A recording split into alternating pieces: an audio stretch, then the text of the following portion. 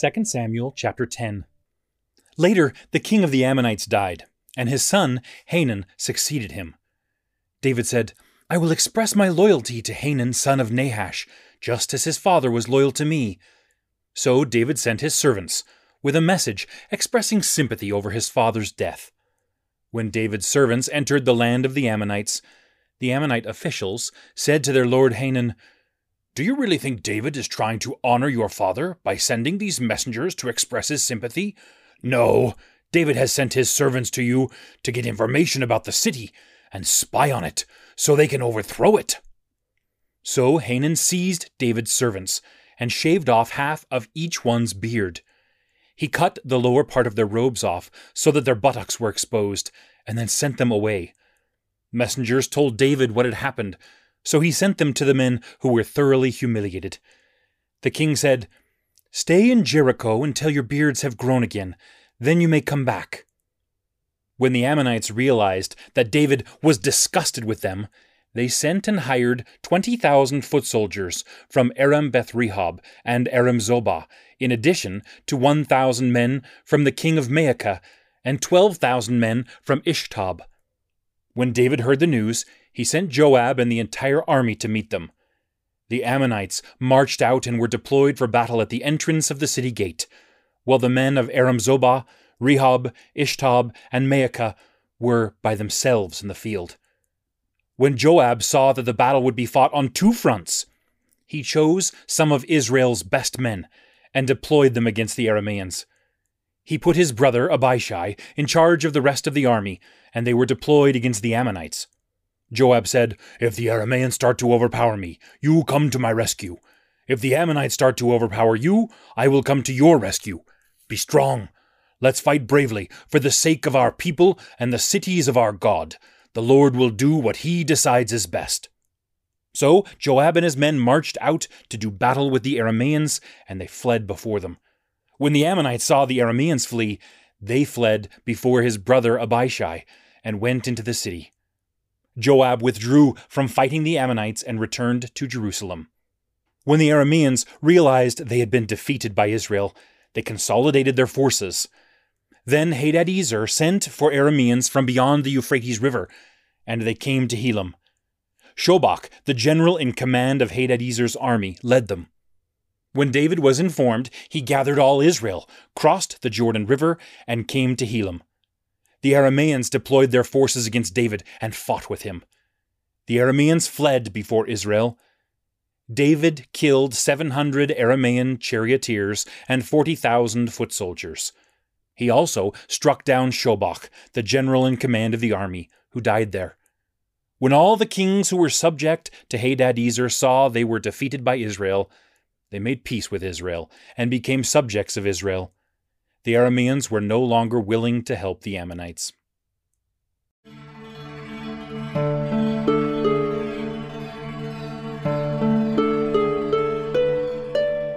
Second Samuel chapter 11. In the spring of the year, at the time when kings normally conduct wars, David sent out Joab with his officers and the entire Israelite army. They defeated the Ammonites and besieged Rabbah. But David stayed behind in Jerusalem. One evening, David got up from his bed and walked around on the roof of his palace. From the roof, he saw a woman bathing. Now this woman was very attractive. So David sent someone to inquire about the woman. The messenger said, "Isn't this Bathsheba, the daughter of Eliam, the wife of Uriah the Hittite?" David sent some messengers to get her. She came to him, and he went to bed with her. Now at that time she was in the process of purifying herself from her menstrual uncleanness. Then she returned to her home. The woman conceived, and then sent word to David saying, "I'm pregnant." So David sent a message to Joab that said, "Send me Uriah the Hittite." So Joab sent Uriah to David. When Uriah came to him, David asked about how Joab and the army were doing and how the campaign was going. Then David said to Uriah, "Go down to your home and relax." When Uriah left the palace, the king sent a gift to him. But Uriah stayed at the door of the palace with all the servants of his lord. he did not go down to his house. So they informed David, "Uriah has not gone down to his house." So David said to Uriah, "Haven't you just arrived from a journey? Why haven't you gone down to your house?" Uriah replied to David, "The ark and Israel and Judah reside in temporary shelters, and my lord Joab and my lord's soldiers are camping in the open field. Should I go to my house and eat and drink and go to bed with my wife? As surely as you are alive, I will not do this thing." So David said to Uriah, "Stay here another day. Tomorrow I will send you back." So Uriah stayed in Jerusalem, both that day and the following one. Then David summoned him. He ate and drank with him and got him drunk. But in the evening he went out to sleep on his bed with the servants of his lord. He did not go down to his own house. In the morning David wrote a letter to Joab and sent it with Uriah. In the letter he wrote, "Station Uriah at the front in the thick of the battle, and then withdraw from him, so he will be cut down and killed." So as Joab kept watch on the city, he stationed Uriah at the place where he knew the best enemy soldiers were. When the men of the city came out and fought with Joab, some of David's soldiers fell in battle. Uriah the Hittite also died. Then Joab sent a full battle report to David.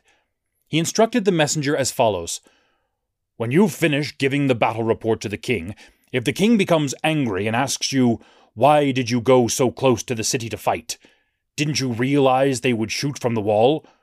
Who struck down Abimelech, the son of Jerubbesheth? Didn't a woman throw an upper millstone down on him from the wall, so that he died in Thebez? Why did you go so close to the wall?' Just say to him, 'Your servant Uriah the Hittite is also dead.'" So the messenger departed. When he arrived, he informed David of all the news that Joab had sent with him. The messenger said to David, "The men overpowered us and attacked us in the field, but we forced them to retreat all the way to the door of the city gate. Then the archers shot at your servants from the wall, and some of the king's soldiers died. Your servant Uriah the Hittite is also dead." David said to the messenger, "Tell Joab, don't let this thing upset you. There is no way to anticipate whom the sword will cut down. Press the battle against the city and conquer it. Encourage him with these words." When Uriah's wife heard that her husband Uriah was dead, she mourned for him. When the time of mourning passed, David had her brought to his palace. She became his wife, and she bore him a son. But what David had done upset the Lord.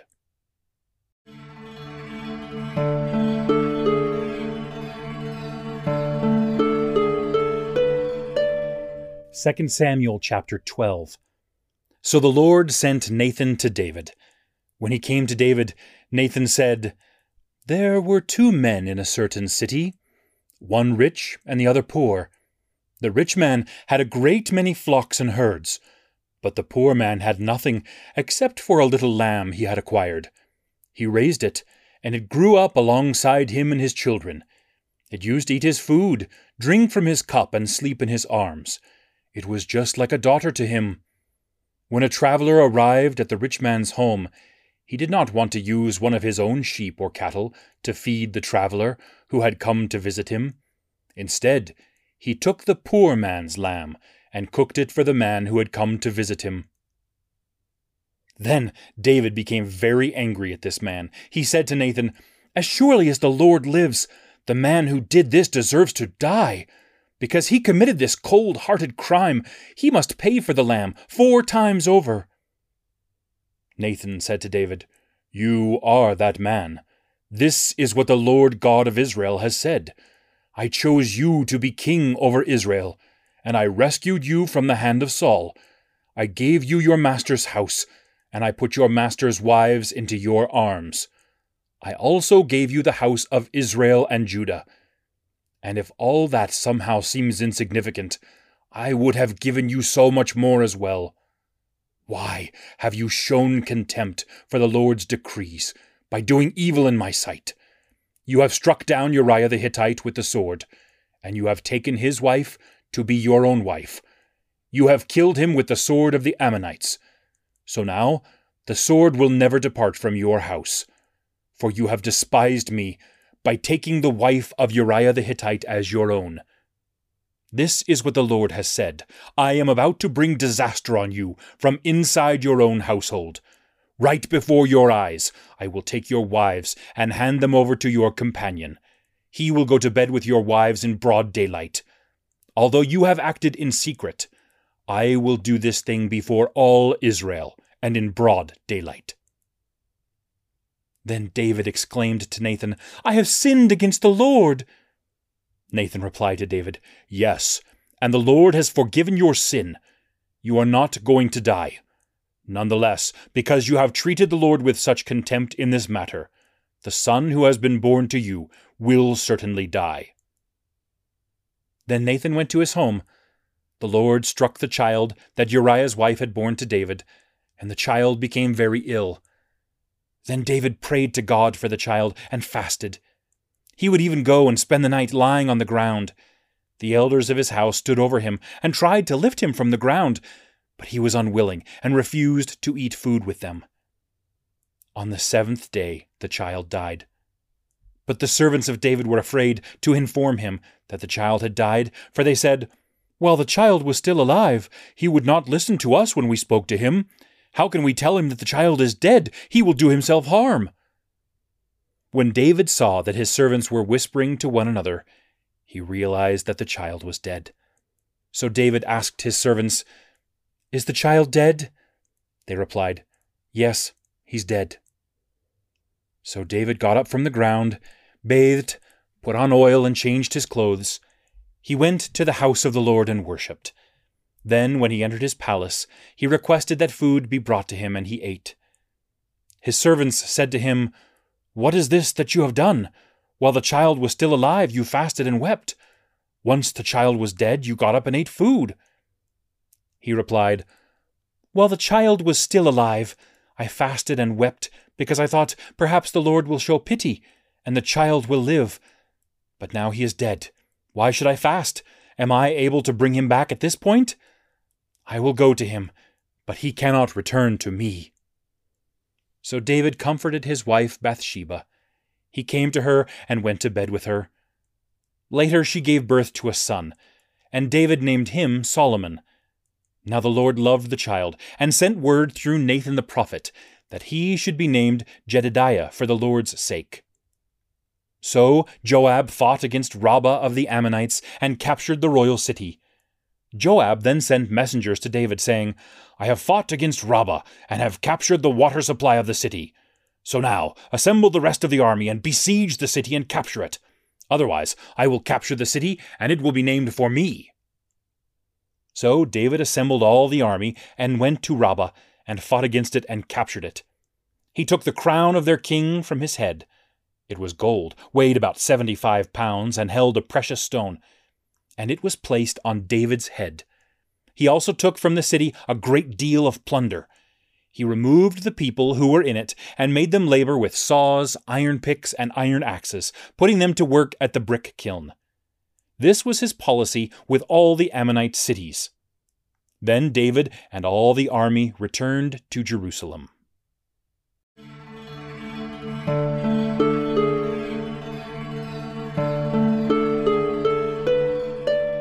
2 Samuel chapter 13. Now David's son, Absalom, had a beautiful sister named Tamar. In the course of time, David's son Amnon fell madly in love with her. But Amnon became frustrated because he was so lovesick over his sister Tamar. For she was a virgin, and to Amnon it seemed out of the question to do anything to her. Now Amnon had a friend named Jonadab, the son of David's brother Shimea. Jonadab was a very crafty man. He asked Amnon, "Why are you, the king's son, so depressed every morning? Can't you tell me?" So Amnon said to him, "I'm in love with Tamar, the sister of my brother Absalom." Jonadab replied to him, "Lie down on your bed and pretend to be sick. When your father comes in to see you, say to him, 'Please, let my sister Tamar come in so she can fix some food for me. Let her prepare the food in my sight so I can watch. Then I will eat from her hand.'" So Amnon lay down and pretended to be sick. When the king came in to see him, Amnon said to the king, "Please, let my sister Tamar come in, so she can make a couple of cakes in my sight. Then I will eat from her hand." So David sent Tamar to the house, saying, "Please, go to the house of Amnon your brother, and prepare some food for him." So Tamar went to the house of Amnon her brother, who was lying down. She took the dough, kneaded it, made some cakes while he watched, and baked them. But when she took the pan and set it before him, he refused to eat. Instead, Amnon said, "Get everyone out of here." So everyone left. Then Amnon said to Tamar, "Bring the cakes into the bedroom, then I will eat from your hand." So Tamar took the cakes that she had prepared and brought them to her brother Amnon in the bedroom.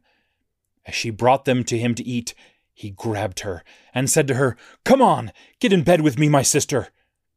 But she said to him, "No, my brother, no, don't humiliate me. This just isn't done in Israel. Don't do this foolish thing. How could I ever be rid of my humiliation? And you would be considered one of the fools in Israel. Just speak to the king, for he will not withhold me from you." But he refused to listen to her. He overpowered her and humiliated her by raping her. Then Amnon greatly despised her. His disdain toward her surpassed the love he had previously felt toward her. Amnon said to her, "Get up and leave." But she said to him, "No, I won't. For sending me away now would be worse than what you did to me earlier." But he refused to listen to her. He called his personal attendant and said to him, "Take this woman out of my sight and lock the door behind her."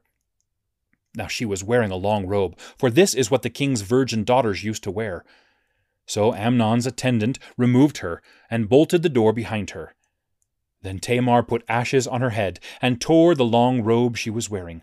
She put her hands on her head and went on her way, wailing as she went. Her brother Absalom said to her, "Was Amnon your brother with you? Now be quiet, my sister. He is your brother. Don't take it so seriously." Tamar, devastated, lived in the house of her brother Absalom. Now King David heard about all these things and was very angry. But Absalom said nothing to Amnon, either bad or good. Yet Absalom hated Amnon because he had humiliated his sister Tamar. 2 years later, Absalom's sheep shearers were in Baal-Hatzor, near Ephraim. Absalom invited all the king's sons. Then Absalom went to the king and said, "My shearers have begun their work. Let the king and his servants go with me." But the king said to Absalom, "No, my son, we shouldn't all go. We shouldn't burden you in that way." Though Absalom pressed him, the king was not willing to go. Instead, David blessed him. Then Absalom said, "If you will not go, then let my brother Amnon go with us." The king replied to him, "Why should he go with you?" But when Absalom pressed him, he sent Amnon and all the king's sons along with him. Absalom instructed his servants, "Look, when Amnon is drunk and I say to you, 'Strike Amnon down,' kill him then and there. Don't fear, is it not I who have given you these instructions? Be strong and courageous." So Absalom's servants did to Amnon exactly what Absalom had instructed. Then all the king's sons got up, each one rode away on his mule and fled. While they were still on their way, the following report reached David. "Absalom has killed all the king's sons, not one of them is left." Then the king stood up and tore his garments and lay down on the ground. All his servants were standing there with torn garments as well. Jonadab, the son of David's brother Shemaiah, said, "My lord should not say, 'They have killed all the young men who are the king's sons,' for only Amnon is dead.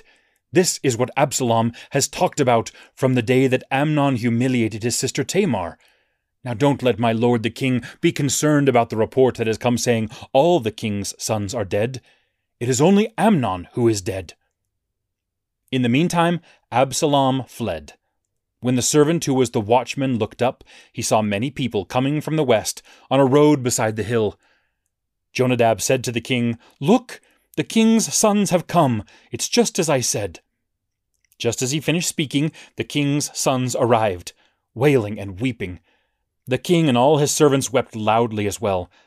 But Absalom fled, and went to King Talmai, son of Ammihud of Geshur. And David grieved over his son every day. After Absalom fled and went to Geshur, he remained there for 3 years. The king longed to go to Absalom, for he had since been consoled over the death of Amnon.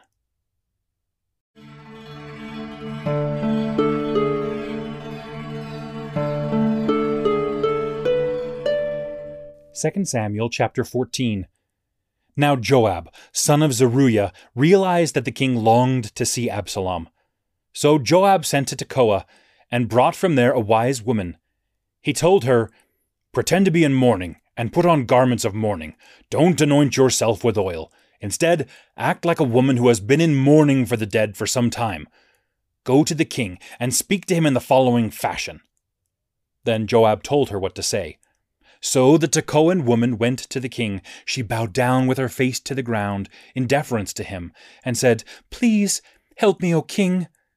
The king replied to her, "What do you want?" He answered, "I am a widow. My husband is dead. Your servant has 2 sons. When the 2 of them got into a fight in the field, there was no one present who could intervene. One of them struck the other and killed him. Now the entire family has risen up against your servant, saying, 'Turn over the one who has struck down his brother, so that we can execute him and avenge the death of his brother whom he killed. In so doing, we will also destroy the heir.' They want to extinguish my remaining coal, leaving no one on the face of the earth to carry on the name of my husband." Then the king told the woman, "Go to your home. I will give instructions concerning your situation." The Tekoan woman said to the king, "My lord the king, let any blame fall on me and on the house of my father, but let the king and his throne be innocent." The king said, "Bring to me whoever speaks to you, and he won't bother you again." She replied, "In that case, let the king invoke the name of the Lord your God, so that the avenger of blood may not add to the killing. Then they will not destroy my son." He replied, "As surely as the Lord lives, not a single hair of your son's head will fall to the ground." Then the woman said, "Please permit your servant to speak to my lord the king about another matter." He replied, "Tell me." The woman said, "Why have you devised something like this against God's people? When the king speaks in this fashion, he makes himself guilty, for the king has not brought back the one he has banished. Certainly we must die, and are like water spilled on the ground that cannot be gathered up again. But God does not take away life. Instead, he devises ways for the banished to be restored. I have now come to speak with my lord the king about this matter, because the people have made me fearful. But your servant said, 'I will speak to the king. Perhaps the king will do what his female servant asks.' Yes, the king may listen and deliver his female servant from the hand of the man who seeks to remove both me and my son from the inheritance God has given us. So your servant said, 'May the word of my lord the king be my security.' For the lord my king is like the angel of God when it comes to deciding between right and wrong. May the Lord your God be with you." Then the king replied to the woman, "Don't hide any information from me when I question you." The woman said, "Let my lord the king speak." The king said, "Did Joab put you up to all this?" The woman answered, "As surely as you live, my lord the king, there is no deviation to the right or to the left from all that my lord the king has said, for your servant Joab gave me instructions. He has put all these words in your servant's mouth. Your servant Joab did this so as to change this situation. But my lord has wisdom like that of the angel of God, and knows everything that is happening in the land." Then the king said to Joab, "All right, I will do this thing. Go and bring back the young man Absalom." Then Joab bowed down with his face toward the ground and thanked the king. Joab said, "Today your servant knows that I have found favor in your sight, my lord the king, because the king has granted the request of your servant." So Joab got up and went to Geshur and brought Absalom back to Jerusalem. But the king said, "Let him go over to his own house. He may not see my face." So Absalom went over to his own house. He did not see the king's face. Now in all Israel, everyone acknowledged that there was no man as handsome as Absalom. From the soles of his feet to the top of his head, he was perfect in appearance.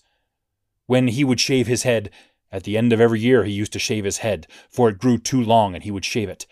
He used to weigh the hair of his head at 3 pounds, according to the king's weight. Absalom had 3 sons and 1 daughter, whose name was Tamar. She was a very attractive woman. Absalom lived in Jerusalem for 2 years without seeing the king's face. Then Absalom sent a message to Joab, asking him to send him to the king, but Joab was not willing to come to him. So he sent a second message to him, but he still was not willing to come. So he said to his servants, "Look, Joab has a portion of field adjacent to mine, and he has some barley there. Go and set it on fire." So Absalom's servants set Joab's portion of the field on fire. Then Joab got up and came to Absalom's house. He said to him, "Why did your servant set my portion of field on fire?" Absalom said to Joab, "Look, I sent a message to you saying, 'Come here, so that I can send you to the king with this message.' Why have I come from Geshur? It would be better for me if I were still there. Let me now see the face of the king. If I am at fault, let him put me to death." So Joab went to the king and informed him. The king summoned Absalom, and he came to the king. Absalom bowed down before the king, with his face toward the ground, and the king kissed him.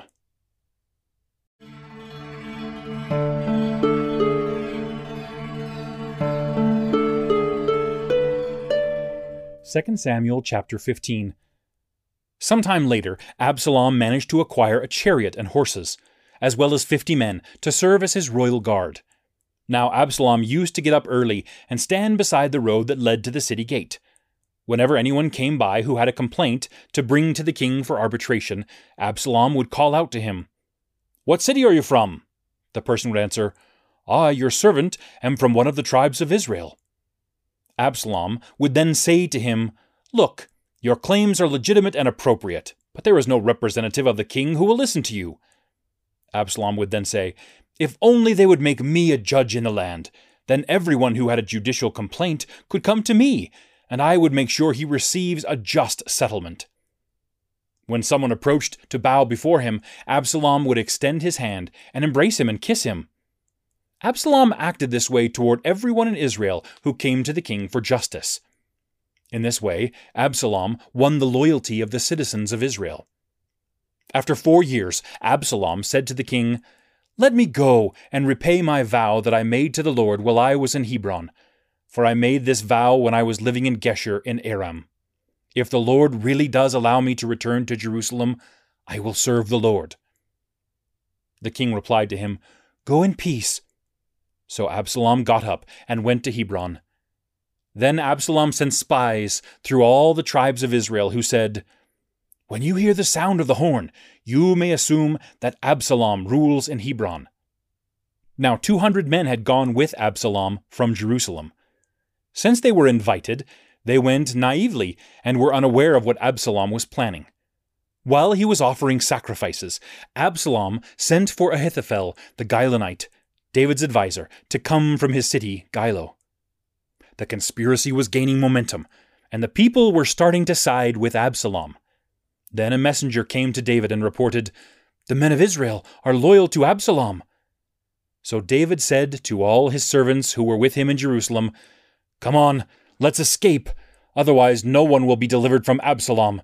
Go immediately, or else he will quickly overtake us and bring disaster on us and kill the city's residents with the sword."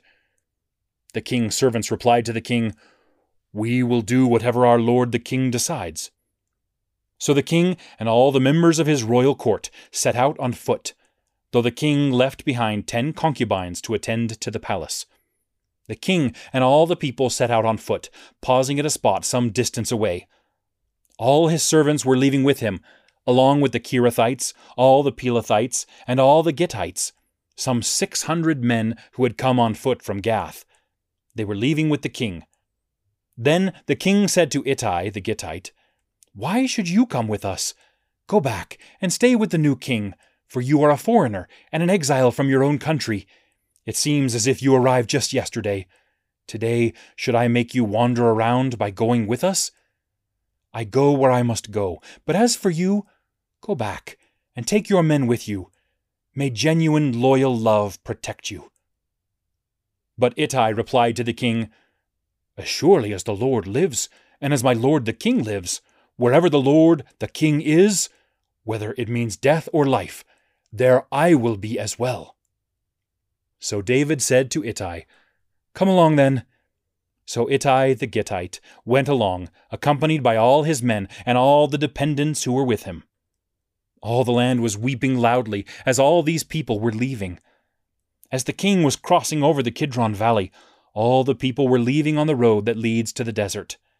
Zadok and all the Levites who were with him were carrying the Ark of the Covenant of God. When they positioned the Ark of God, Abiathar offered sacrifices until all the people had finished leaving the city. Then the king said to Zadok, "Take the Ark of God back to the city. If I find favor in the Lord's sight, he will bring me back and enable me to see both it and his dwelling place again. However, if he should say I do not take pleasure in you, then he will deal with me in a way that he considers appropriate." The king said to Zadok the priest, "Are you a seer? Go back to the city in peace. Your son Ahimaaz and Abiathar's son Jonathan may go with you and Abiathar. Look, I will be waiting at the fords of the desert until the word from you reaches me." So Zadok and Abiathar took the Ark of God back to Jerusalem and remained there. As David was going up the Mount of Olives, he was weeping as he went. His head was covered and his feet were bare. All the people who were with him also had their heads covered and were weeping as they went up. Now David had been told Ahithophel had sided with the conspirators who are with Absalom. So David prayed, "Make the advice of Ahithophel foolish, O Lord." When David reached the summit, where he used to worship God, Hushai the Archite met him with his clothes torn and dirt on his head. David said to him, "If you leave with me, you will be a burden to me. But you will be able to counter the advice of Ahithophel if you go back to the city and say to Absalom, 'I will be your servant, O king. Previously I was your father's servant, and now I will be your servant. Zadok and Abiathar the priests will be there with you.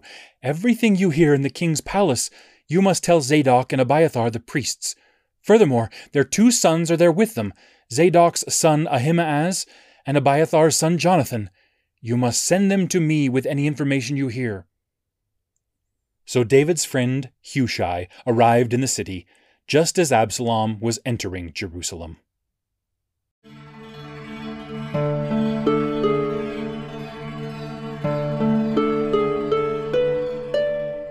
2 Samuel chapter 16.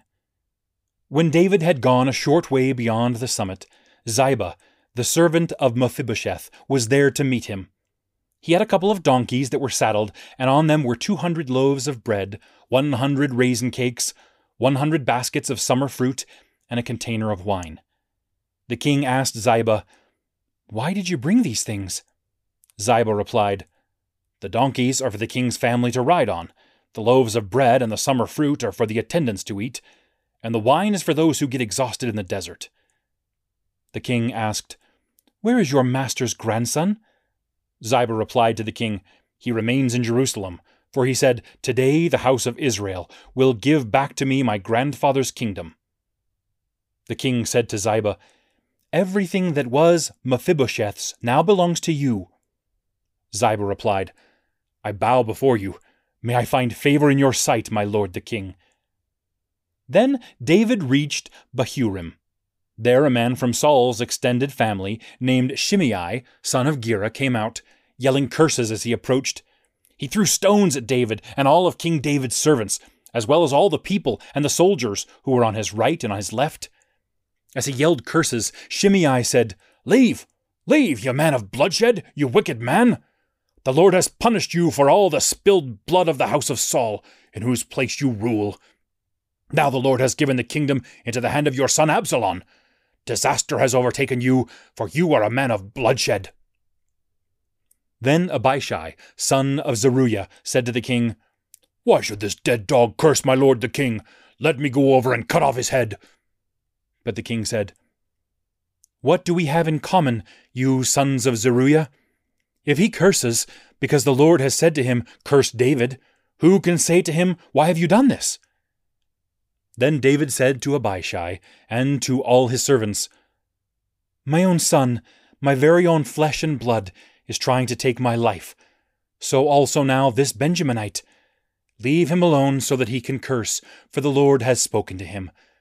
Perhaps the Lord will notice my affliction, and this day grant me good in place of his curse."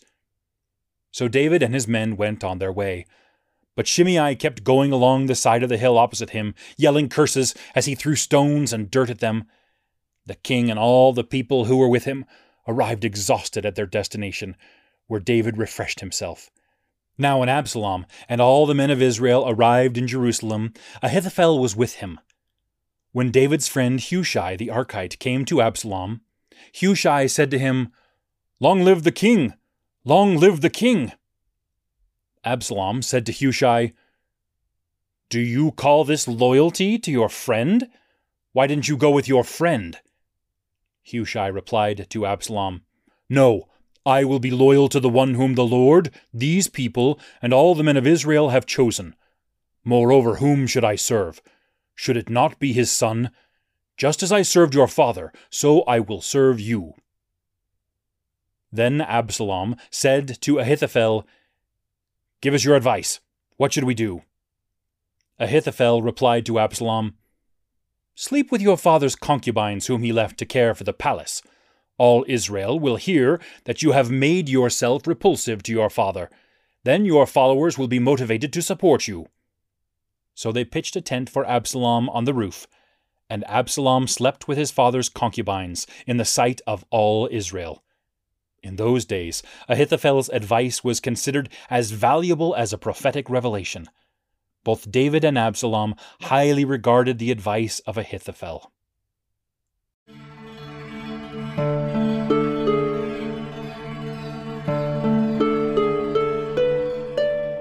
2 Samuel chapter 17.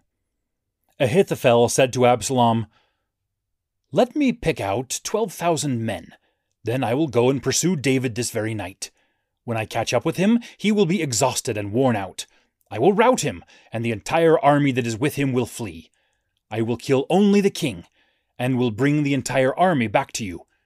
In exchange for the life of the man you are seeking, you will get back everyone. The entire army will return unharmed." This seemed like a good idea to Absalom and to all the leaders of Israel. But Absalom said, "Call for Hushai the Archite, and let's hear what he has to say." So Hushai came to Absalom. Absalom said to him, "Here is what Ahithophel has advised. Should we follow his advice?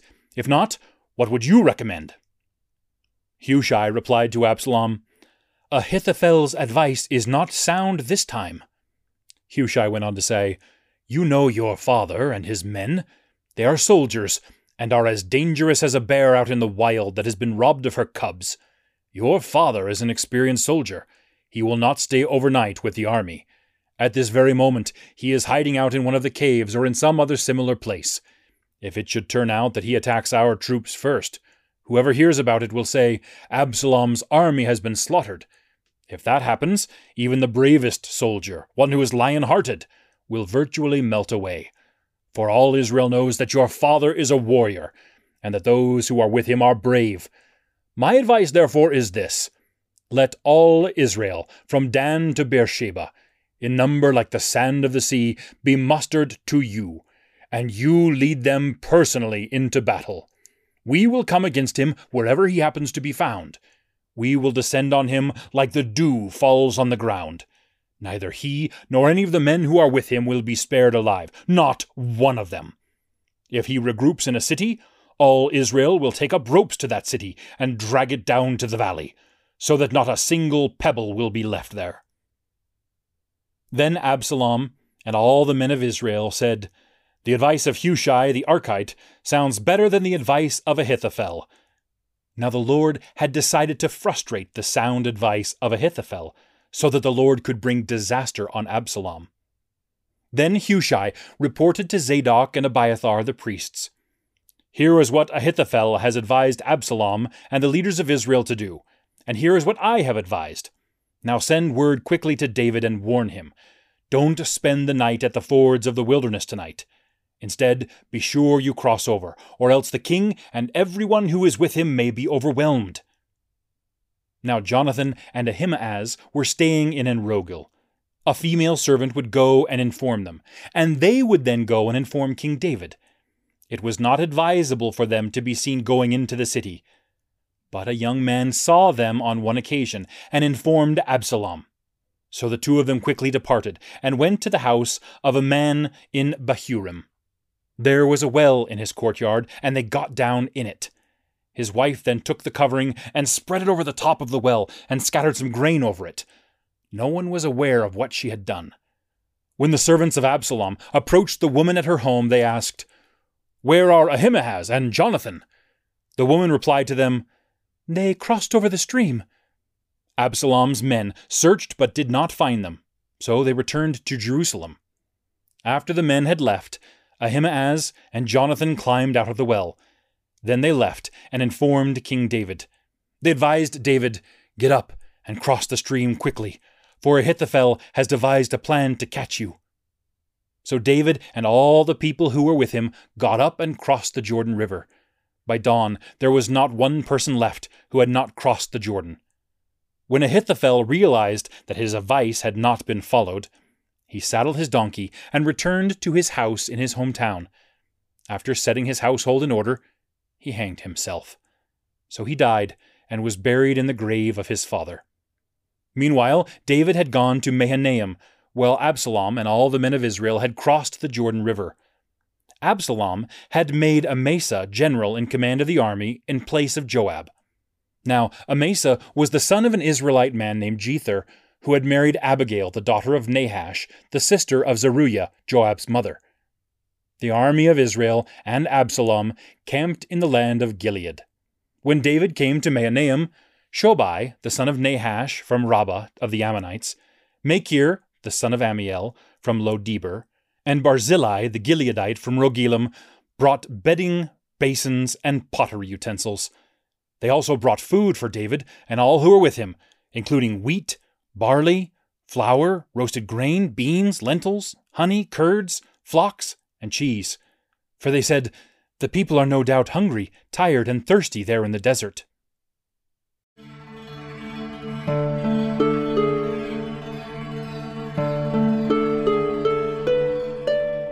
Second Samuel chapter 18. David assembled the army that was with him. He appointed leaders of thousands and leaders of hundreds. David then sent out the army, a third under the leadership of Joab, a third under the leadership of Joab's brother Abishai, son of Zeruiah, and a third under the leadership of Ittai the Gittite. The king said to the troops, "I too will indeed march out with you." But the soldiers replied, "You should not do this, for if we should have to make a rapid retreat, they won't be concerned about us.